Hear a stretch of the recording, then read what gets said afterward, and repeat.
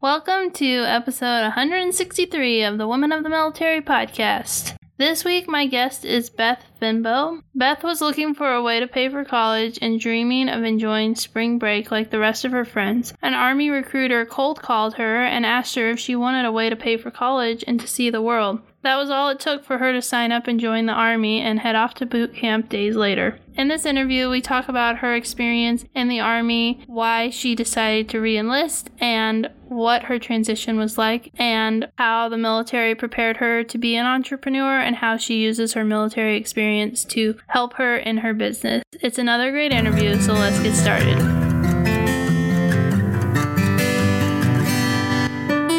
You're listening to Season 3 of the Women of the Military podcast. Here you will find the real stories of female service members. I'm Amanda Huffman. I am an Air Force veteran, military spouse, and mom. I created Women of the Military podcast in 2019 as a place to share the stories of female service members past and present, with the goal of finding the heart of the story while uncovering the triumphs and challenges women face while serving in the military. If you want to be encouraged by the stories of military women and be inspired to change the world, keep tuned for this latest episode of Women of the Military.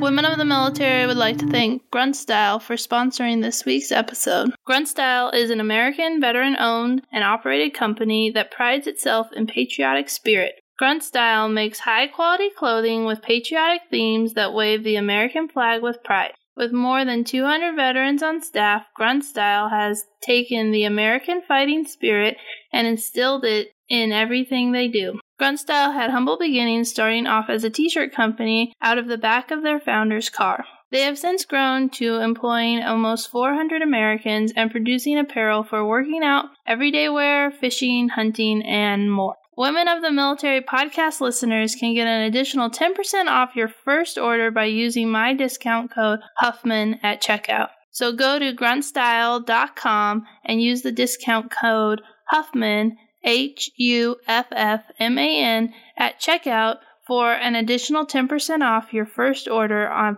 any items. That's gruntstyle.com and use the code Huffman. Women of the Military podcast would also like to thank Sabio Coding Bootcamp for sponsoring this week's episode. Sabio Coding Bootcamp is a top-ranked coding bootcamp that is 100% dedicated to helping smart and highly motivated individuals become exceptional software engineers. Visit their website at www.sabio.la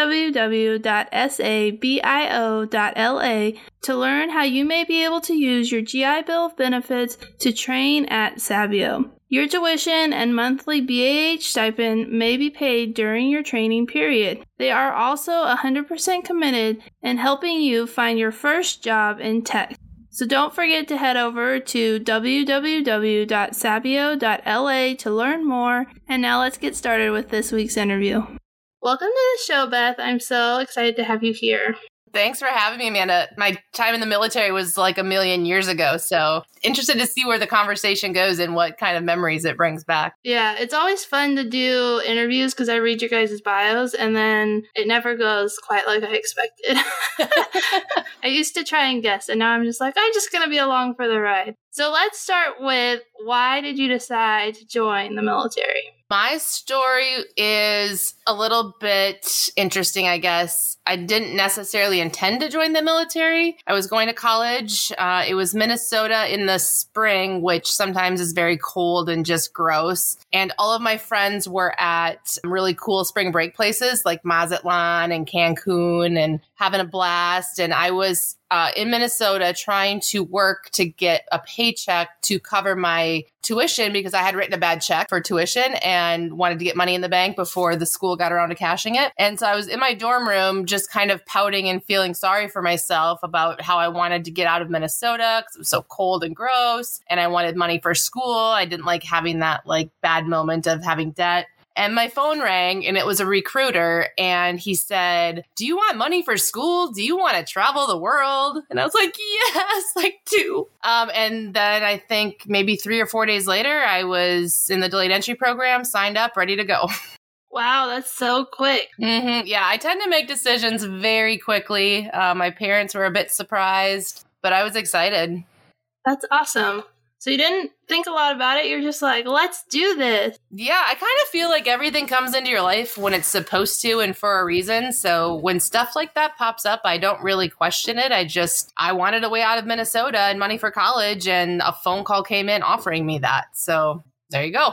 Did you feel ready for basic training when you went and like it kind of came out of nowhere? Yeah, I did. I had a really awesome recruiter who was just really honest about how it goes at basic training. So I was mentally prepared. I was in physically pretty good shape. So that part wasn't bad. I think emotionally, he prepared me for how it goes about, they break you down and then build you back up. And I think he had told me no matter what you do in those first couple of weeks, no matter how hard you polish the floor or your boots, like it's not going to be good enough. So they're going to yell at you, let them yell at you, and then wait a couple of weeks and then you'll be fine. So when they were yelling at us for not performing well enough, I was just like, oh yeah, he told me this was going to happen. I'm not going to take it personally. So basic training was actually pretty fun for me. Yeah, I think if you know what to expect mentally, it makes it a lot easier, because if not, you're like, oh my goodness, we're not doing good enough. I need to do harder. And then you stress yourself out. Instead, you could be more relaxed. Yeah. And I was a perfectionist. I mean, I was a straight A student. I always did everything to get that approval. And so going in knowing I wasn't going to get that approval, no matter how hard I worked, just really prepared me. I would have been crushed otherwise, I think. Yeah,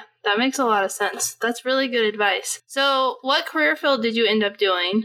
Yeah, I ended up having two. I started, so I was in 10 years. I did 5 years in one job and 5 years in another. And I started out as a military intelligence electronic warfare linguist. This is a mouthful. I learned Russian and Serbo-Croatian, and then I learned how to use electronic warfare equipment to intercept signal and translate what we were hearing to send then to, the higher ups. Was my first job.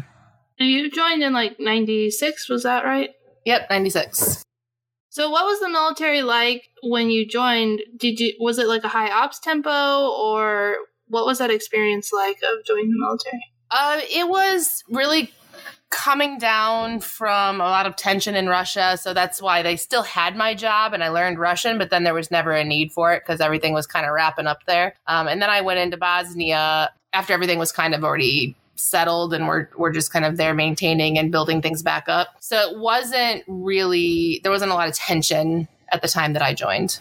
And what was it like to be in Bosnia and working there? Were you still doing the same career field? Yeah, I was. So I had gone back to the Defense Learning Institute and learned Serbo-Croatian and then was deployed to Bosnia for a year. And it was a very interesting year of my life. It was in 1999. I started out on an American base, but then quickly ended up on a Danish base. So I was for a period, I was the only American stationed on this Danish and Polish base in Bosnia. And I worked in an office. Back then, internet was not as prevalent as it is now, but I had internet because I was working with local translators. So local nationals would come to my office on our little Danish camp. They would translate the local newspaper and the local radio stories. I would help them and proofread and fix their English. And then we would then send a daily report. But because it was a different environment, it was not the same rules. Danes and the Polish have different rules for deployments than Americans do. So they had on this tiny little camp 2 different bars where every night the soldiers that were done with work, they would go for drinks. And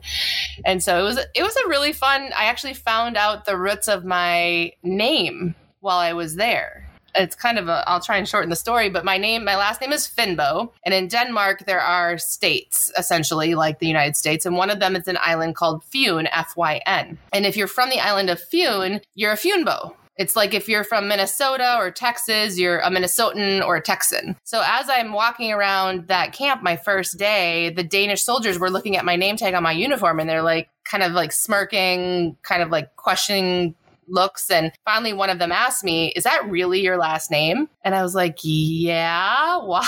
He's like, because it's not a name. I was like, it is a name. He's like, no, it's not. It's a nickname. And he explained the fact that if you live on that island of Fyn, you're a Fynbo. And so what I ended up finding out is that originally I was a Christensen. And when my family immigrated, there were so many Christensens, everybody referred to us as the Fynbos because we were the ones from the island of Fyn. And so my great grandpa took that name as our name. That's a really cool story. Yeah, so all the Danish soldiers knew who I was because I was the only American and I had the silly nickname as my real name. Yeah. What a cool piece of history to learn in kind of a weird roundabout way. Yeah. It was one of many interesting things that happened in that year of my life.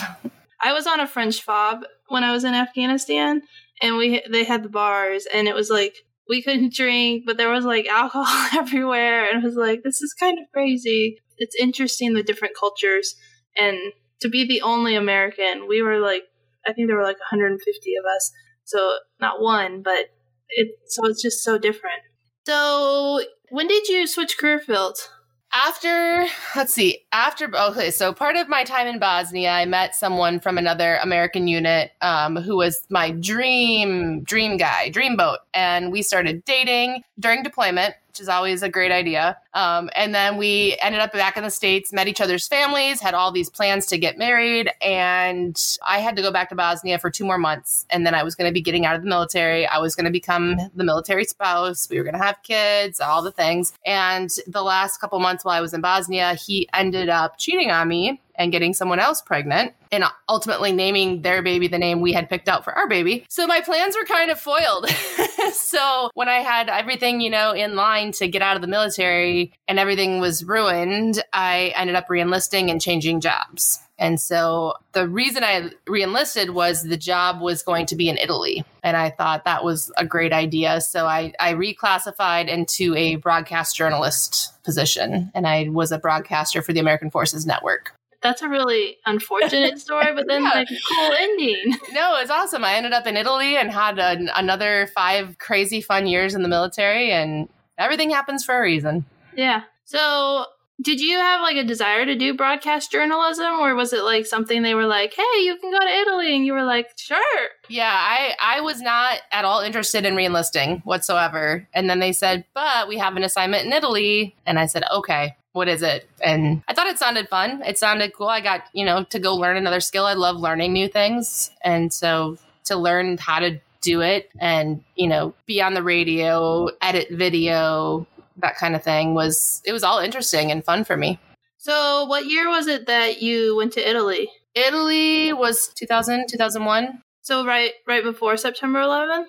Yeah, I was actually on the air when the terrorist attacks happened. So I was in our broadcasting station on Camp Darby in Italy, and I was doing the afternoon radio show. So kind of like what everybody listens to on the radio on their way home from work. And I was live on the air, and in the room next to me was our kind of TV tower where when you're overseas, you can't play regular commercials like you can in the U.S. So we would plug in all these really generic, horrible commercials that we made ourselves about, going to AFES and getting a sale on a VCR or whatever on post. So I was loading in our cheesy commercials, and it was Live with Regis and Kelly that was on TV. And that was when the first plane hit. And so I kind of might have been the first person to let people know, whoever was listening to the radio at that time in Italy, that was happening. That's a crazy story. Yeah, I don't think anybody will ever forget where they were when that happened, but I definitely will never forget. Yeah, I was on the West Coast, so I woke up to the news because I got up for school, and I was just reading a story. I'm reading General Dunworthy's book, and she talked about the day and like what she did in the morning, and then she was like, and then this happened, and I was like, it's so weird because like for me, September 11th, from the get-go, I woke up to the radio and they were talking about it on the radio, and I was like, what's going on? And so September 11th never started as a normal day for me. It always was like the day of the attack. So I remember like where I was when I heard the news and all that. But it's just interesting, like different time zones, like how the day was different. Yeah, because it was definitely a normal day for us. It was, I don't know, 3-4 o'clock in the afternoon or something like that where I was. Yeah. So it's really interesting to hear that. And what was the response in Italy? Did the base pretty much stay the same, or were you guys put on high alert, or do you remember anything in that aspect of it? Gosh, I don't actually. I don't remember there being any kind of freak out at that point. It was just like, we're going to definitely be retaliating for this since we're already over here. Like we kind of just were mentally preparing that we would probably be one of the first ones to move out. So we were just kind of like waiting for like, how soon is it going to be before they tell us we're deploying? And did you end up deploying? I did. It wasn't right away, but I was the first technically embedded journalist in Operation Iraqi Freedom when they started doing embedded journalists. So even though I was in the military, I was assigned to a Chinook unit and, just traveled with them throughout the deployment. So we started in Kuwait, and then when it started, moved into Iraq. Interesting part of that was my brother was stationed in Germany. He was also in the Army, and so he got deployed as well. And our poor mom was just, she couldn't stop crying. Her 2 babies were going to go over there. And of course, in the US, you just see the horrible news. But when I got to Kuwait and they were unloading our bags from the truck, my brother was one of the people unloading bags. So we actually were together in Kuwait for 2 weeks before we moved into Iraq. And then we kind of went our separate ways. That's like a small world. You're like, hey. Yeah. I was like, hey, what are you doing here? Come here often? And what was that experience like being embedded as a journalist and just being at the beginning of the war and reporting on it? It was a lot of things. It was frustrating in some ways because, for example, in one scenario, an aircraft had been shot down. I knew that everybody was okay because it was part of our unit. We knew everybody was okay. They were, it was fine. I could have reported on that and uploaded it. I had satellite equipment to upload the story. But because of my position and what they wanted for me to do, I was just there to do the feel-good stories of like how you do your laundry in the desert and stuff like that. So I wasn't able to report back to Germany and Italy that your family members are okay because they had it in the news, a Chinook has been shot down, and that's all they said. So now you have all these family members that know their spouse is in a Chinook unit and have no idea.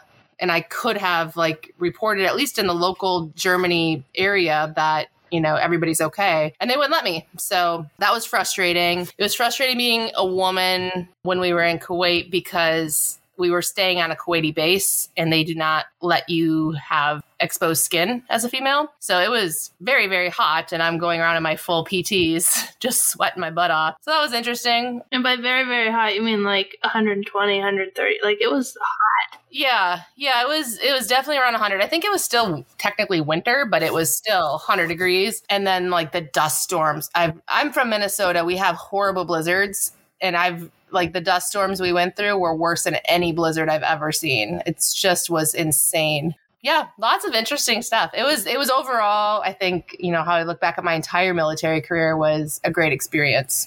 Full of ups and downs, like I think anything you do in life, but yeah. I think that's one of the parts of the military being deployed. Sometimes you have your hands tied and you can't do certain things, even though this is the best way to do it. And the military's like, no, we're not doing that. And it doesn't matter that you wanted to notify the families. It's like, no, you can't. And you're like, ah. There were plenty of situations like that when I was deployed where it's like, this doesn't make any sense. Well, that's what you're doing. I'm like, okay. Yep. Yeah, there's a lack of common sense for sure. It's not the first thing we go to. So was there anything else from your time in the military that you experienced that you wanted to talk about before we switch over to transition?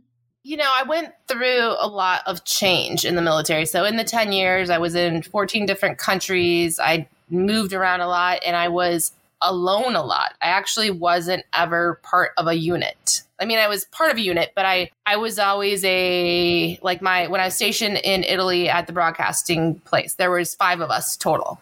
And so every other unit on base had, there was squadrons. It was an Air Force primarily base. There was, big groups of people who trained together, did PT together. We had 5 of us. And then when I deployed, it was just me. When I was in Bosnia for a year, it was just me. I wasn't part of a big unit that did the training together and moved on together. And so I think doing all that actually really helped me once I left the military to be able to be kind of stronger on my own. And it's funny because when I was in the military, the slogan, the majority of the time was Army of One. So I kind of feel like I really was an Army of One most of the time.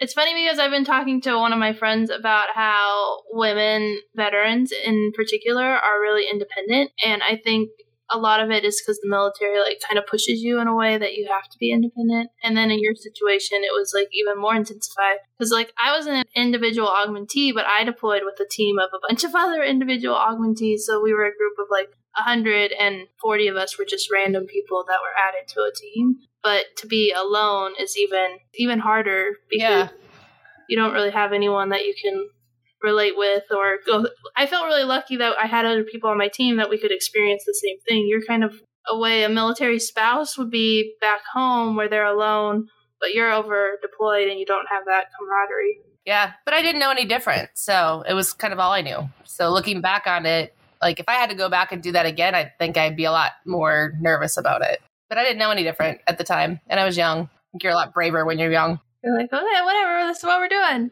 Yep. Yeah.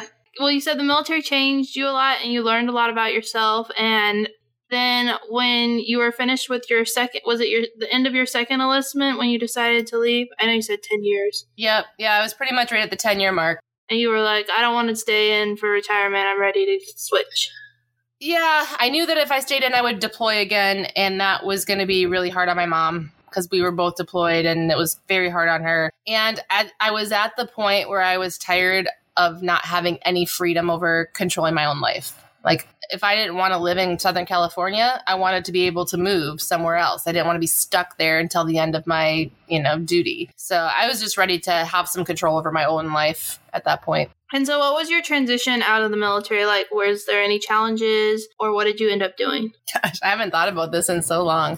I did take terminal leave and went back home for a while before I finally was completely out. And then I finished school. I had been taking college courses throughout, and I actually had taken so many courses, I didn't have much left, but I still had my full GI Bill. So before I finished my bachelor's degree, I went to cosmetology school, and I just learned how to do hair for fun because I always thought it would be fun to know how to color hair and cut hair. And I never intended to do it as a job, but I had the money for school, so I did that. And then I went back to college and got my bachelor's degree in business management. And then so about that time was 2008, 2009, and there were no jobs. Like the recession was pretty heavy and there was nothing I really wanted to do. So I thought, well, I'll go get a government job. I had a top secret TSSCI clearance. I thought for sure I could get something. I loved Fort Carson. I was stationed at Fort Carson, so I loved it there. And I had a friend who had a place there and he was getting deployed. So he said, you can just stay at my house while I'm deployed if you want to come look for a job. So I went to Fort Carson and started trying to apply for GS positions. And in the meantime, worked at the golf course.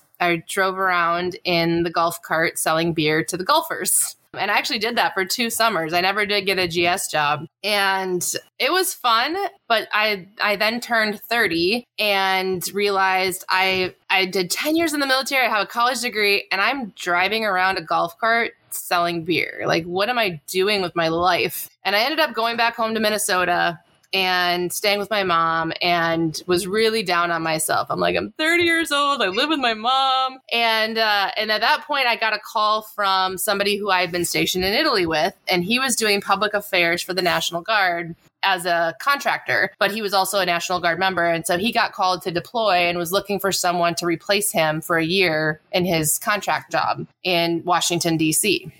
And so I moved to DC and did that job for a year and then stayed on with that contract company and did another job with them. And then I had, when I got out of the military, I went home to Minnesota, did some school, went to Colorado, came back home to Minnesota, went to DC, came back home to Minnesota. I couldn't just settle in. That was my biggest transitional issue is I had moved so much in the military that it never felt comfortable to sit in one place for very long. So finally I moved home when my brother started his family and bought a house and settled into Minnesota. So that's where I am today. But that was my biggest struggle was just like staying in one spot and doing one thing. And did you just feel like an itch to move? Like, I've been here too long, I need to move? I did. I did, or I just felt like, okay. And it wasn't a conscious thought. I think it was just, I'm used to every 2 years doing something different. And here I am. Like it's time. I should be doing something different. It wasn't even conscious. It just was an itch, like you said, to do something different. And when you moved back the final time, what do you think was different about that? I mean, besides that you bought a house, but like, I feel like you had to have like a mindset shift, or you were like, what happened to make you realize that you were having that itch to move and that you wanted to get settled instead? It was my brother having kids. I didn't want to miss, I've gone for 10 years in the military, gone for another, 5 years-ish back and forth. I didn't really care about much that I missed out on. And then when my brother started having kids and I wanted to be a part of their life, I didn't want to be the aunt that they see twice a year and don't even know. So that made it easy to stay home. Yeah, that makes sense. And did you find a job or is that when you started your business? I did find another job, just, Rochester, Minnesota is where I lived, and that's where the Mayo Clinic is, one of the biggest healthcare systems in the world, one of the best in the world. And so there's lots of jobs there. And I got a different healthcare company working with the Mayo Clinic. And it was a great job. It had a really, really good salary and it's very steady and stable, which I was not used to. And so I started doing that. And then I met the guy that I'm getting married to now. We've actually been engaged for 5 years. We're getting married next summer. And I met Jake and we ended up getting pregnant a year after we started dating. And so then we started our family and started, our life together. And shortly after my son was born is when I had an idea for an invention for a baby product. And since then, we've basically been consumed with growing that business. So we're finally now getting around to actually getting married.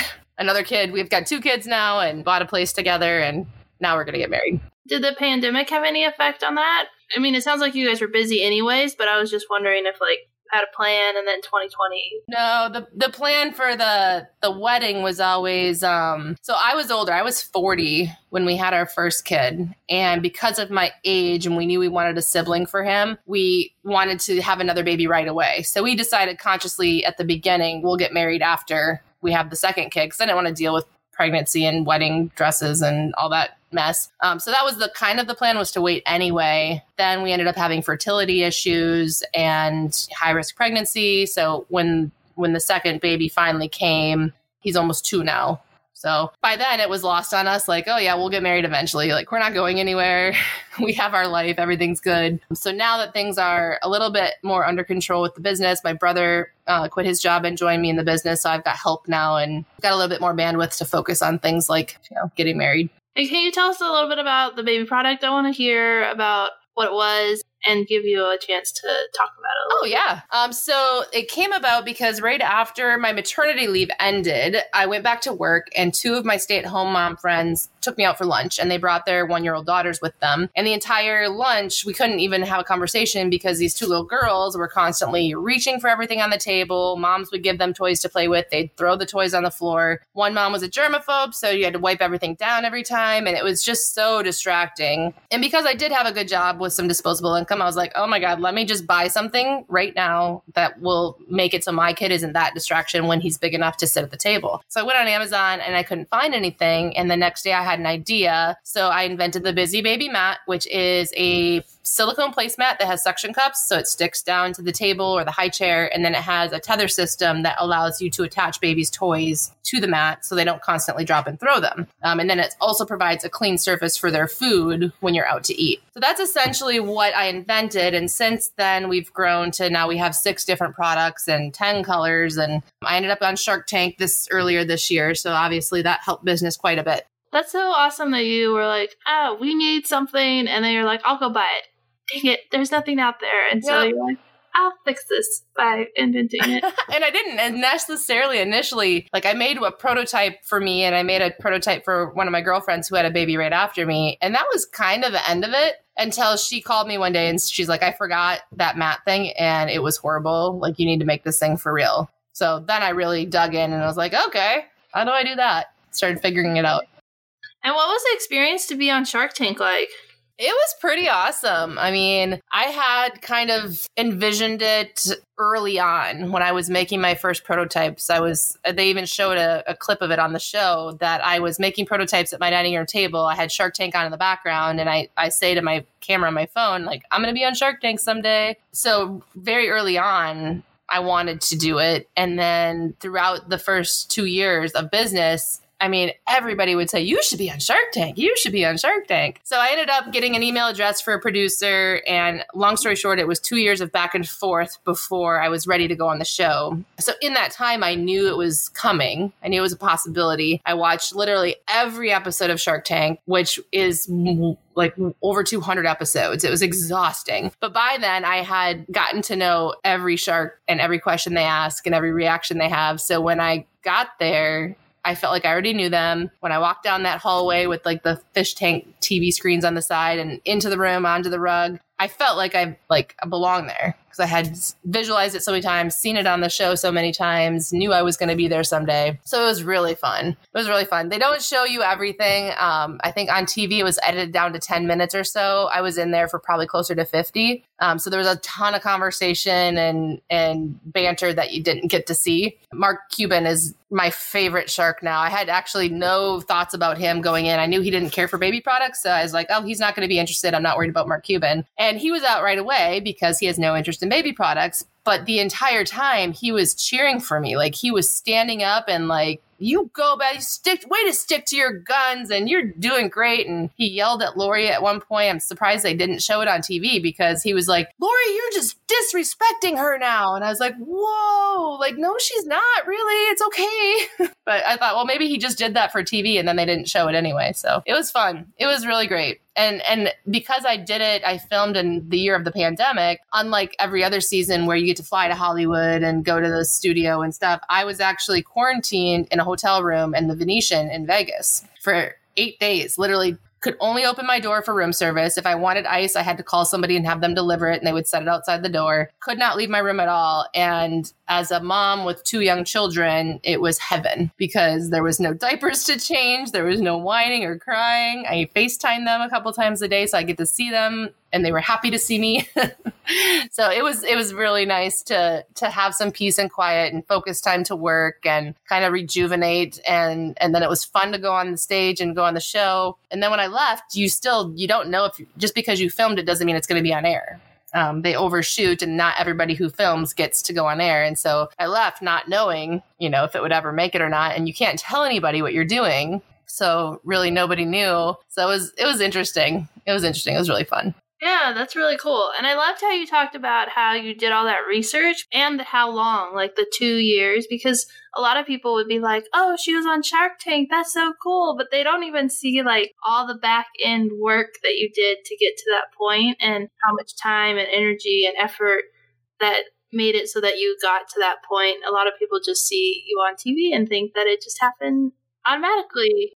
Yeah. And people now think, oh, you're on Shark Tank. You're a millionaire. I'm like, no, I mean, Shark Tank raised our sales for a couple of weeks and then it went away. Like it was a really cool thing that I did. It was like a cool marketing thing for a week or two. And now I can say, as seen on Shark Tank, but that's about it. It didn't change my life, but it was a really cool thing that happened in my life. I really have loved hearing about your experience. And I know that you mentioned somewhere that you feel like a lot of the stuff that you learned in the military you've used in your business. So what's one thing that you can take from your military experience that you've used in your business?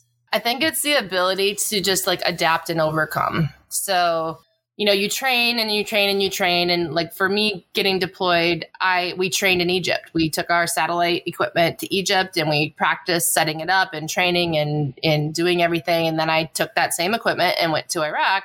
But when I was there and had those sandstorms, we didn't have those sandstorms in Egypt. And so when the dust-proof cases for my equipment weren't actually dust-proof, for a horrible sandstorm and everything got full of sand and now no longer works, what are you going to do? I mean, I'm in Iraq. It's not like I can just run back to the station and swap out my equipment. You got to figure it out and you got to move forward. And that's just one example of like probably hundreds of times we do that in the military. And that mentality is just ingrained in me. There's no other option. There's like, oh, it didn't work out like I thought. Shoot. Oh, well. It's like, okay, well, how are we going to change it? How are we going to make it work? Like that's just automatic. And that is really something I think that's helped me with the business because nothing in this business goes as planned. And especially when you don't know what you're doing in the first place, you start a business with no experience. You like think you know how it's going to go and you plan for what the best you can. And then you realize, oh, okay, that's not how that works. Let me figure it out.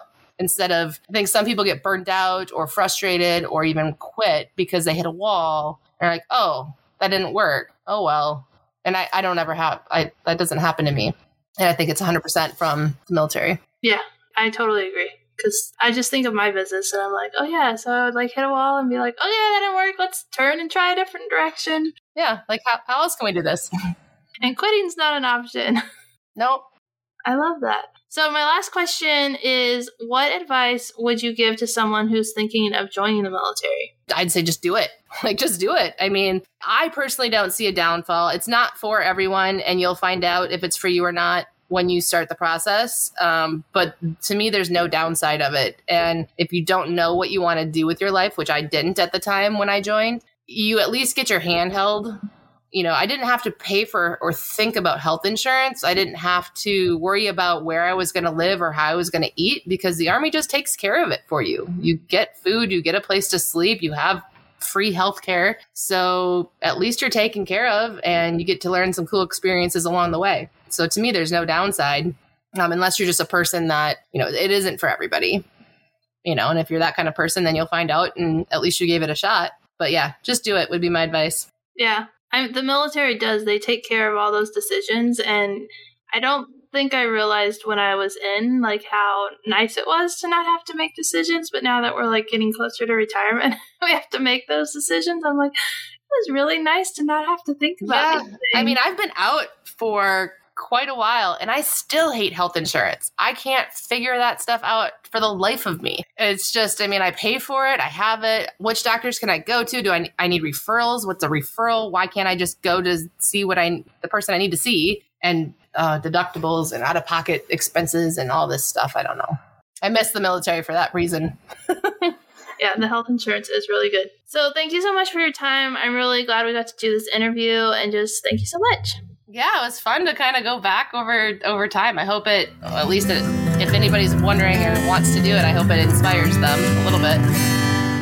Thank you for listening to this week's episode of Women of the Military Podcast. Do you love all things Women of the Military Podcast? Become a subscriber so you never miss an episode, and consider leaving a review. It really helps people find the podcast and helps the podcast to grow. Are you still listening? You could be a part of the mission of telling the stories of military women by joining me on Patreon at patreon.com/women of the military, or you can order my book, Women of the Military, on Amazon. Every dollar helps to continue the work I am doing. Are you a business owner? Do you want to get your product or service in front of the Women of the Military Podcast audience? Get in touch with the Women of the Military Podcast team to learn more. All the links on how you can support Women of the Military Podcast are located in the show notes. Thanks again for listening and for your support.